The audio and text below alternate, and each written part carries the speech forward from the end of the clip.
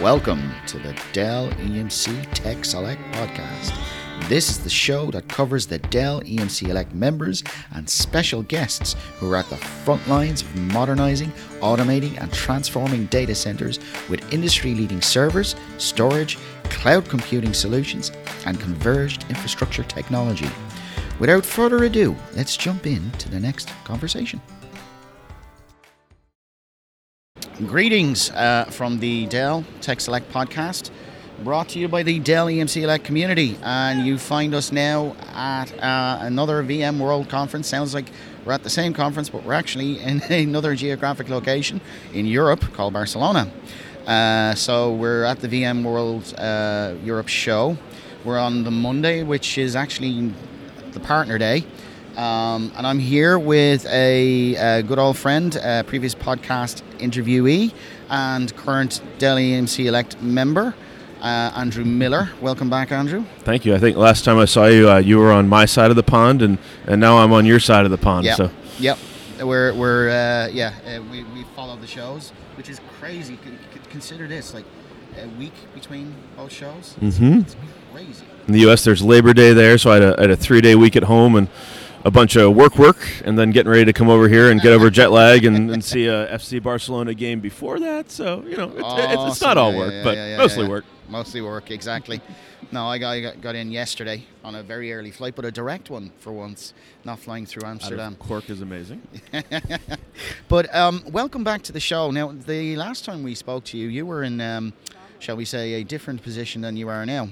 I was. I was in a partner role, and I think even between that, I was at Dell EMC World in Austin, the last one. Yeah. The last one in Austin. That's right. It was fascinating to see some of the merger and changes, and I've even shifted into a technical marketing role since then from the partner side. Yeah. And congratulations on the move. But, Thank you. Even though it might be a slightly competitive one. Well, I put it up on Twitter. I think I even got this originally from Chad Sakach, just the idea that we're on different teams, but we're in the same league. So yeah. that always stays true. And who knows where we'll be in the future. And I enjoy what I'm doing and a lot of belief in it. But I'm not here to push that. Yeah. What's valuable about this is particularly around VMware is everywhere. Mm-hmm. Right, everybody's using it. It's common doesn't fabric. matter. It doesn't matter. What company you're with. It's part of the infrastructure. It's part of the DNA now of IT. Yes. Now we could argue storage versus virtualization, but that's another conversation I actually had with Dr. Jay Metz. Encourage you to listen to that one, which was really interesting. And I actually keep repeating that. It's a really, really good thing and discussion about terms and how marketers and other people who have their own specific ideas kind of jolt. We're not always talking about the same thing. There was even a fascinating conversation at VMworld US with Keith Townsend and Scott Lowe, the other Scott Lowe, where it's even going to digital transformation. Oh, yeah. Saw him put up a it was even getting into like just the use of terminology and language in IT is interesting, and sometimes you have terms that even were meant for one specific audience, and then they get so popular that they kind of jump outside that audience, that boundary, and then where they actually had some decent meaning, when they hit the mass IT market, if you will, they start to become more meaningless than useful in some ways. It's even interesting to track that. Very, very true. And it's an interesting perspective from a marketing standpoint, where terms are used, and it's not necessarily with ill intent. It's more of a, to get the message out there, which is what marketing. That's what marketing is vital.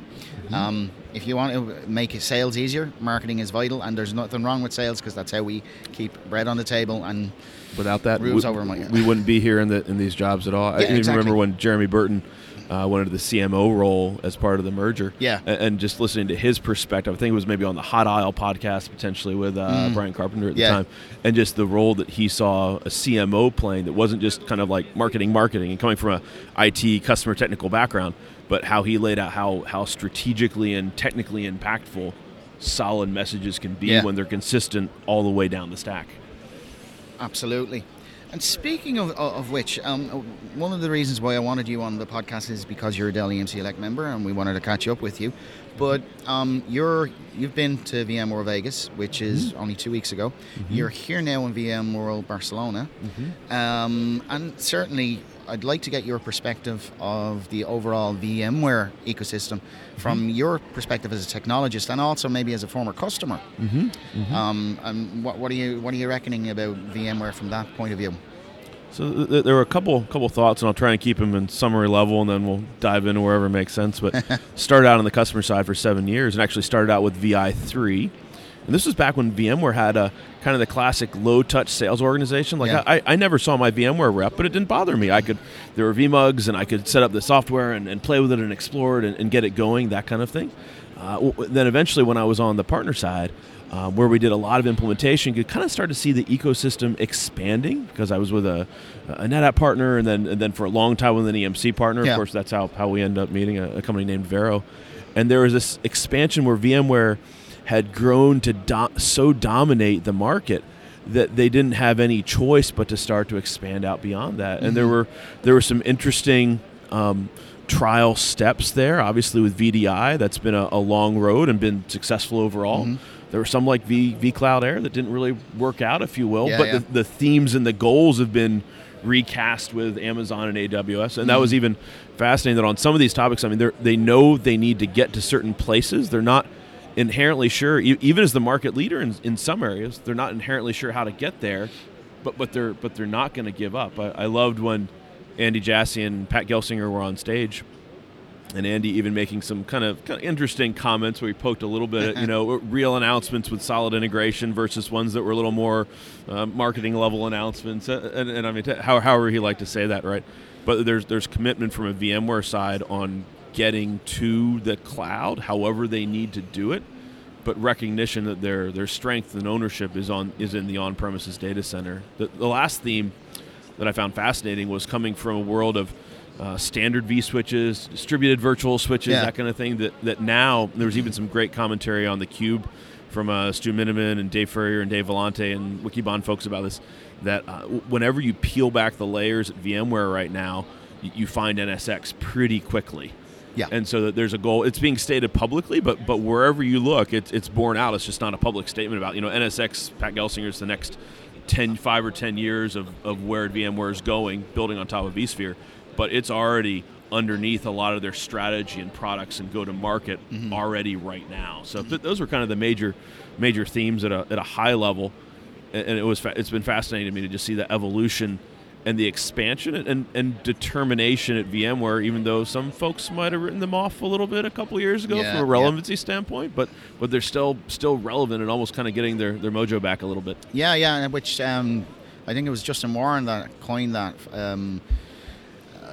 Justin? I do. Yeah. I think he saw him in US. Yeah, so I think he was the first one to say that in an article, and it just kind of got a bit viral across the platforms. But it's true. I mean, I felt that the show was huge, 25,000. I think even Inferior Gran Via, having attended previous VM Worlds, seems bigger. Although this is like the first day, I'm actually expecting it to be a lot bigger than, especially the way things are spread out. There's an expectation of about, I don't know. We're also sitting right near the people with the coffee canisters on their back, so I feel like this is going to be a magnet for anybody walking around. If they have Wi-Fi on top of that, that'll be awesome as well.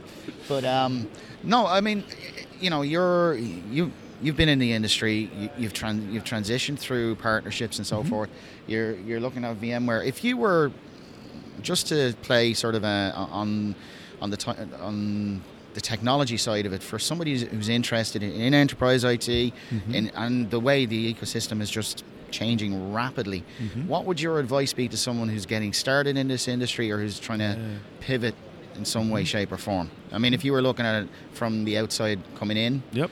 So this is actually, ironically, I've had some of these conversations both with my cousins and some folks who look me up on LinkedIn from the same college, and I've got a lot of respect for people who are not annoying, but are like motivated to get advice, and I can respect that a lot. And the whole kind of pay it forward, pay it back, if you will. So the two thoughts on my end, and these may be obvious, but still, there's still a lot of value, and I think sometimes it's getting discounted in some of the core VMware technologies if you don't know them, because it's a foundation to the data centers around the world. And so, like, I was even in a conversation last night, and someone was kind of making fun of someone for renewing their VCP a little bit. I'll leave the names out, but I actually think there's still a lot of value in VCP or some of the earlier ones, because that will make sure that you know vSphere, you know DRS, you know HA, you know just the building blocks that things are built on. Beyond that, then, whether it's A Cloud Guru or even some of the Pluralsight stuff, A Cloud Guru has some great AWS stuff, because VMware has made absolutely clear that they are partnering up with Amazon. And so if you're going into a vSphere shop or you want to get in from that side, knowing both the foundation of where things are, and it's not going to shift too fast because it's just dominant. I mean, we'd like to call the hypervisor a commodity, but ESX is still dominant for better or worse, even with Hyper-V and Acropolis, all these coming up. But then also being able to build out to where things are going from an Amazon perspective. We could say Microsoft Azure, we could say Google Cloud, but especially some of the courses on A Cloud Guru and some of the base associate certifications for AWS. I think you pair up those two aspects and you've got a really strong entry. And those are things that don't cost a lot of money, so there's not a huge barrier to entry if you're trying to get started out in IT. Pairing those up together, I think, can be really powerful. That's interesting. And you're actually this week, are you going to try and get out to some of the sessions? I am. I've got one from a company perspective. I've actually got one as well. Really appreciate what Alistair Cook and V. Brownbag. I've got one where I'm doing that's a community session there that's around mental models and how we learn. I loaded up a couple more. My colleague Rebecca Fitzhugh has a great, it's actually a pure VMware session upgrading to vSphere 6.5 the VCDX way. She did that in the U.S. And when I tried to get in, literally they wouldn't even let me in. And I was like, I'm on her team. I just want to take pictures for Twitter. And finally they let me in to do that. So there's a good number out there that are looking really good. Very good. And from the perspective of when you wrap up this show, where are you headed? So I am headed back home, fortunately for about a week. And then spot after that is actually Microsoft Ignite in Orlando. So it'll be my first time down there. Okay. And looking forward to that because I'm doing seeing more from an Azure perspective. And then after that, it'll be my first time. I'm actually fascinated by this next week at Oracle Open World in San Francisco. I actually have done a good bit with Oracle, whether it was actually V plus C architectures running large databases or even running to data domain. But that to me is just going to be a very different show because we were even talking about like the persona. These are DBAs. They care about very different things. It's a very DBA managers than say a VMworld. So I'm actually just looking forward to the flavor and even the keynote. Sometimes it's easy to write off keynotes, but I actually like keynotes for the overall messaging. And sometimes if you're in the industry thinking as much about what people don't say and don't focus on, you mentioned that as before, much as for what they do say. Looking forward to those. And as ever, that should be interesting. I attended Oracle Open World in 2011, and very, very DBA focused. It's a very different show. Just like Cisco Live is a different show from a networking point of view. It's a network. It's about the network. Yes. And these are critical things that are behind the kind of the boring side of IT, but very much necessary, very much integral, and very important. Very important. And there's even a lot of value. I mean, to me, this is just classic IT stuff. If we need to be able to work on the customer side, partner side, vendor, if we deal with infrastructure, we need to understand how to make that relevant up the stack. And a lot of times DBAs and application owners, they're closer to the business, right? And that's where we need to go. And being able to speak in their language is critical. Mm-hmm. It's actually interesting from the storage perspective as well. I'm not myself from my technical background. When I started with EMC, although I came out of an IT support desk, I focused on switches and routers. But even so, I mean, storage was the element of it. But I actually feel, and this is actually again based on what we discussed with Jay Metz, that with storage, everybody just kind of, I actually feel that storage is akin to that model in Hitchhiker's Guide to the Galaxy where they sent all the cleaning personnel and for cleaning phones and so forth, and then the whole planet died of an infection because nobody was cleaning the phones. And I think storage gets a bad rap from the point of view of, you know, the margins on it are changing. It's it's a big deal, but it's still important, and especially if it fails, because everybody's going to be screaming if they lose stuff. It's an important element of it that I think the whole virtualization versus storage thing should actually work out, because I think storage is worth a conversation. It is maybe a boring conversation. It should just work, and we're trying to make it just work. But I think all companies should kind of reflect on that. That's just me spitballing. This is even where, this is when I partner side for a while. You'd look at most virtualization projects. When someone says, "Hey, I want to run 100 VMs," okay, you knew the storage cost of that budget was going to be 50, 60, 7%. Yeah. And I'd even argue, even with the wave of software-defined stuff and hyper-converged, that's actually, we may have changed where things show up on the balance sheet a little bit, but the persistence of data, which is kind of where we're going to, and the reliability and resiliency of that, even though it's taken for granted a little bit, there's still actually space, even sometimes in the hyper-converged space, for more resiliency features there, because people took them for granted so much that they forgot how much they mattered. And every now and then you hear about these interesting corner cases where it's ooh, you better not take that too much for granted. Still do your resiliency testing and pull drives and make sure that all the behaviors work the way that you just assume they're going to work, because they may or may not. Yeah. It's definitely it's something to keep in the back of one's mind, and I think the industry itself, the whole point. I think we had a podcast with Ted Street last year, which was he had a picture of one man and his dog, and the whole idea was that the man was to look after the dog, and the dog was to make sure that nobody went near the data center. Right? It's supposed to. Nobody should be getting to the depths of having to ruin your life to run the data center. But at the same time, I think it's important to reflect that storage isn't just storage. There's IP behind it, and there's technology, there's thinking, and there's differences that you want to resiliently test. If I can even back up a little bit, we were talking about just kind of about folks trying to get into the industry.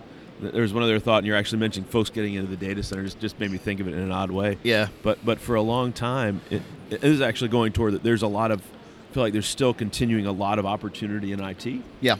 It may be a little bit harder to navigate when you're starting out, because for a long time you had countless companies that if they were going to start out, they would hire a general data center admin, a guy who could stand up storage and virtualization, kind of a Mr. IT kind of guy, wear all the hats, if you will. And there were thousands and tens of thousands of these roles, almost like in the U.S. the baseball minor leagues. I don't have a great example in U.S. with football leagues, but still.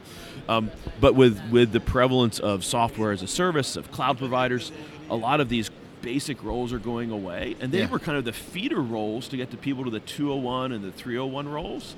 And so eventually there's going to be a drought from the minor leagues or the starting roles.